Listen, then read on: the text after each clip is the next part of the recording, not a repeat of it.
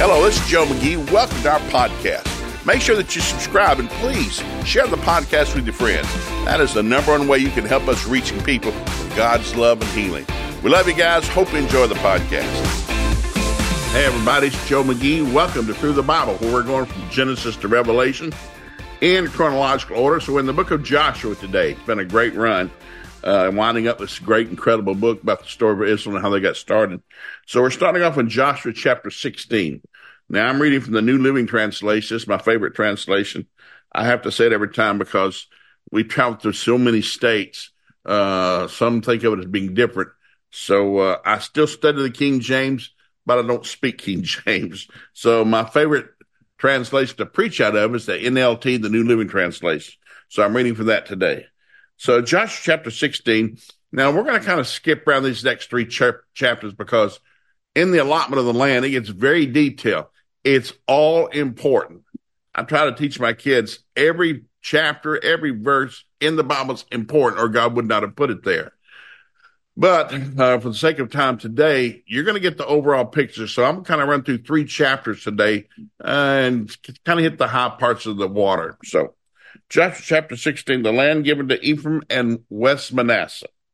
Verse 1, the allotment for the descendants of Joseph extended from the Jordan River near Jericho, East Springs of Jericho, through the wilderness to the hill country to Bethel.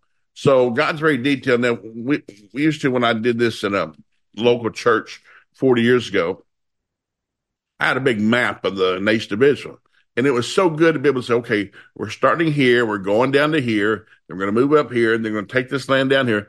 And it sort of helped put things in perspective.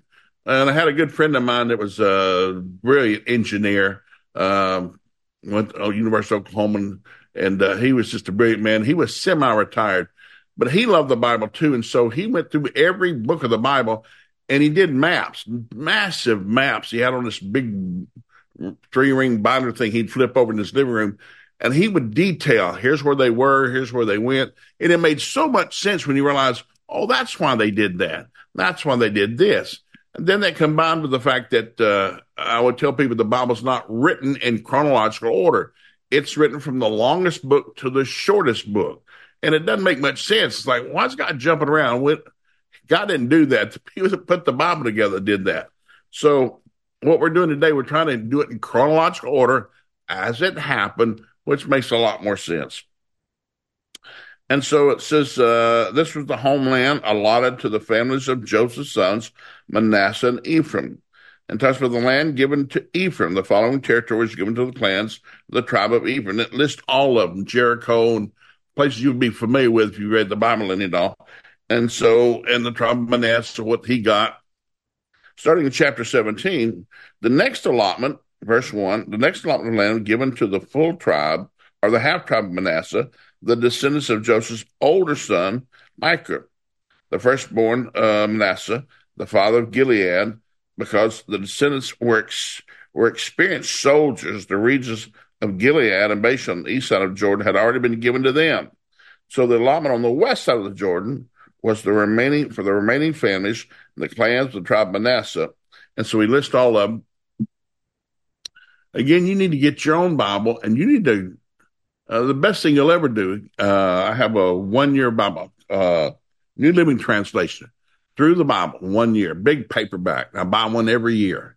And so I don't do it every day. I do pretty much every day, but every now and then I travel all the time. Things come up, so I might skip a day. So I'll get behind a day or two. I might get behind a week, but I don't go back and catch up. I thought, well, if Jesus tarries, I'll get it next year. So I've gone through it like 10 times in 10 years, and you sort of get the big picture. And what's good, you don't just read the Bible one time. You got to read it over and over again. It's not information, it's revelation. And so it's an incredible thing to do. So here back in chapter 17 of Joshua, the next allotment of land was given to the half-tribe of Manasseh and the descendants of Joseph's older son, the firstborn.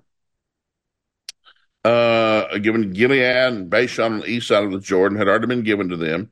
So the allotment on the west side of the Jordan, given to the remaining families of the clans of the tribe of Manasseh. However, a descendant of Aphor, one of the sons of Gilead, son of Machir, son of Manasseh, had no sons. He had only daughters, whose names are Mahlah, Noah, Hoglah, Milcah, Tisra. These women came to Eleazar the priest, Joshua the son of Nun, and the Israelite leaders had said, "The Lord commanded Moses to give us a grant of land along with the men of our tribe." So there were no men, but the women are saying, "Well, what do we get? We have no men. They've been killed in battle or died off, so what do we get?" So Joshua gave them a grant of land along with their uncles, as the Lord had commanded. As a result, Manasseh's total allotment of land came to 10 particles of land, in addition to the land of Gilead and Bashan across the Jordan River, because the female descendants of Manasseh received a grant of land along with the male descendants. The land of Gilead was given to the rest of the male descendants of the tribes of Manasseh. Now, what you're getting in this thing is God's very fair. God's very detailed. The Bible says the hairs of our head are numbered, the days of our life are numbered. God is so detailed. He never leaves anything out. It's, well, God left him out. No, God's very just, very fair. He knows what we're going to think before we think it. So he's very just. So picking up chapter 17, verse 12, the descendants of Manasseh were unable to occupy these towns because the Canaanites were determined to stay in the region.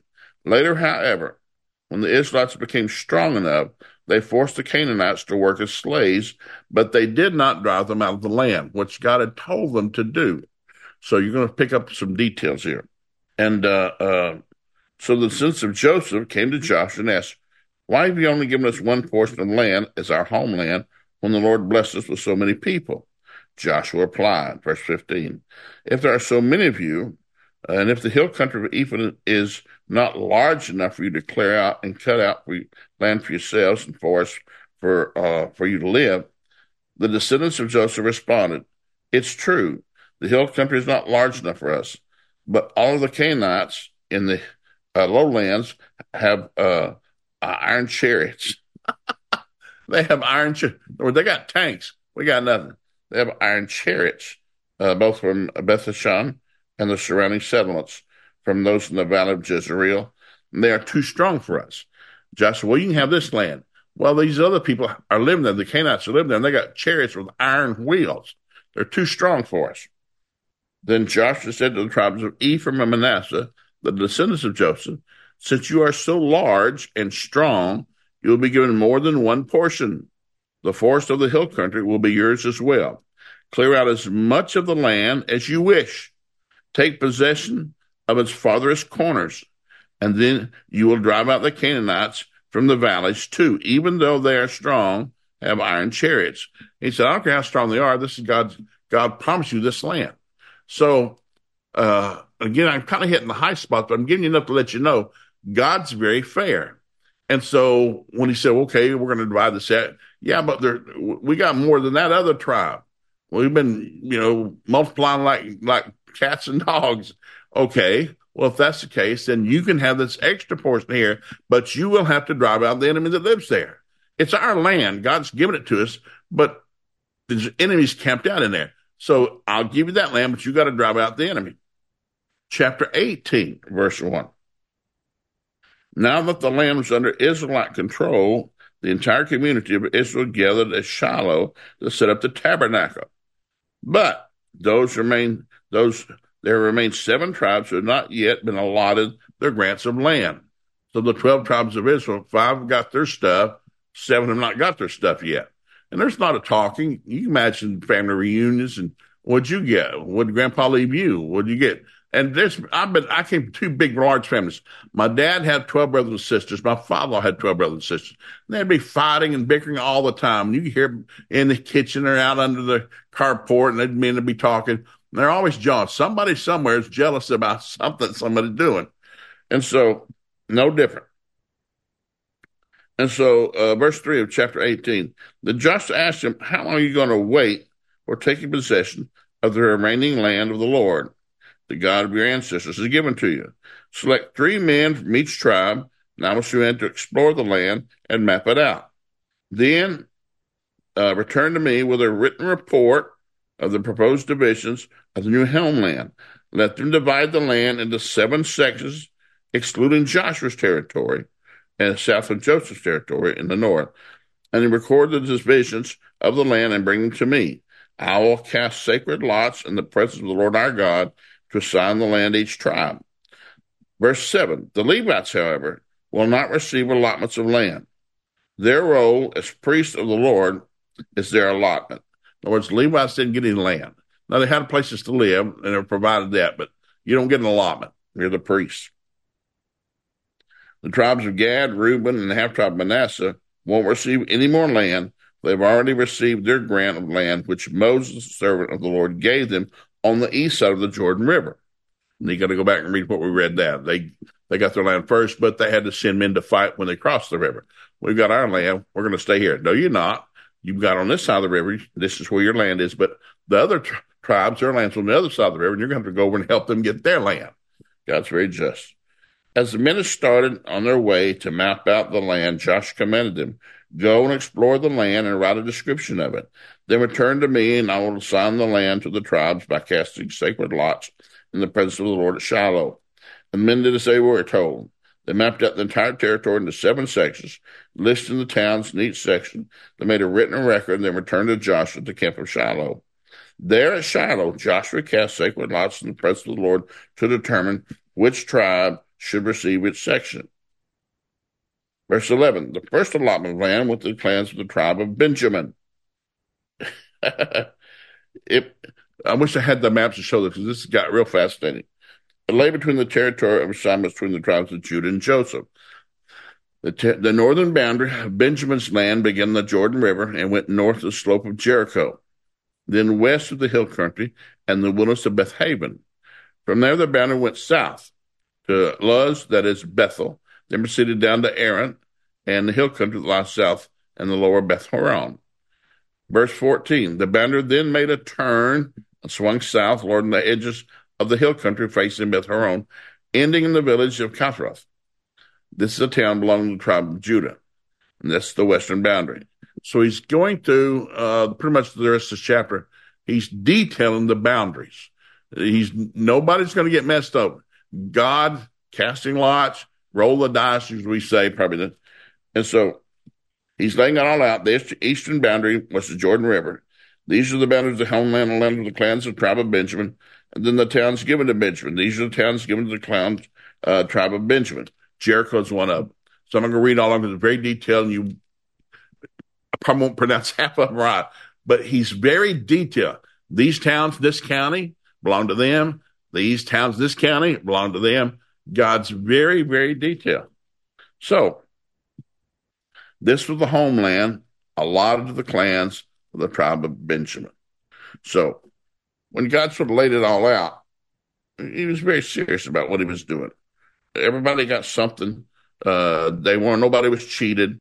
Everybody got what they were allotted. And so whenever you're thinking that God's not fair, and the devil lies to us all the time. Well, they got more than I got. They got a raise. I should have got a raise. They got a promotion. I should have got a promotion. You're in God's hands. God knows how many hairs are in your head. He's going to order your steps, direct your paths. God's no truth, strives in divine favor. You just got to trust God, not get in the flesh. The minute you get in the flesh, God will stop working. It's kind of like it's like God saying, well, you want to take over? Okay, I thought I was God, but if you want to be God, you go ahead and see if you can make it work. Listen, we've all done this. I've done this in my life as a baby Christian, trying to make God work. You don't do that. You just got to rest and relax. Roll your cares over to the Lord, for the Lord cares for you. And God will work all things out for your good. I promise. God bless, guys. Thanks for listening today. Tune in next time. Be sure to join us Monday, Wednesday, and Friday to hear more of what God can do in your life. He's got a great future for you and your family, and we're here to help you get there. Please make sure you visit Joe McGee Ministries on Facebook, YouTube, and Instagram. There you find all of our Friday funny videos and other encouraging resources for you and your family. While you're at it, be sure to visit joemcgee.com. We have all sorts of materials, books, DVDs, you name it, all there to help you, your marriage, and your family succeed.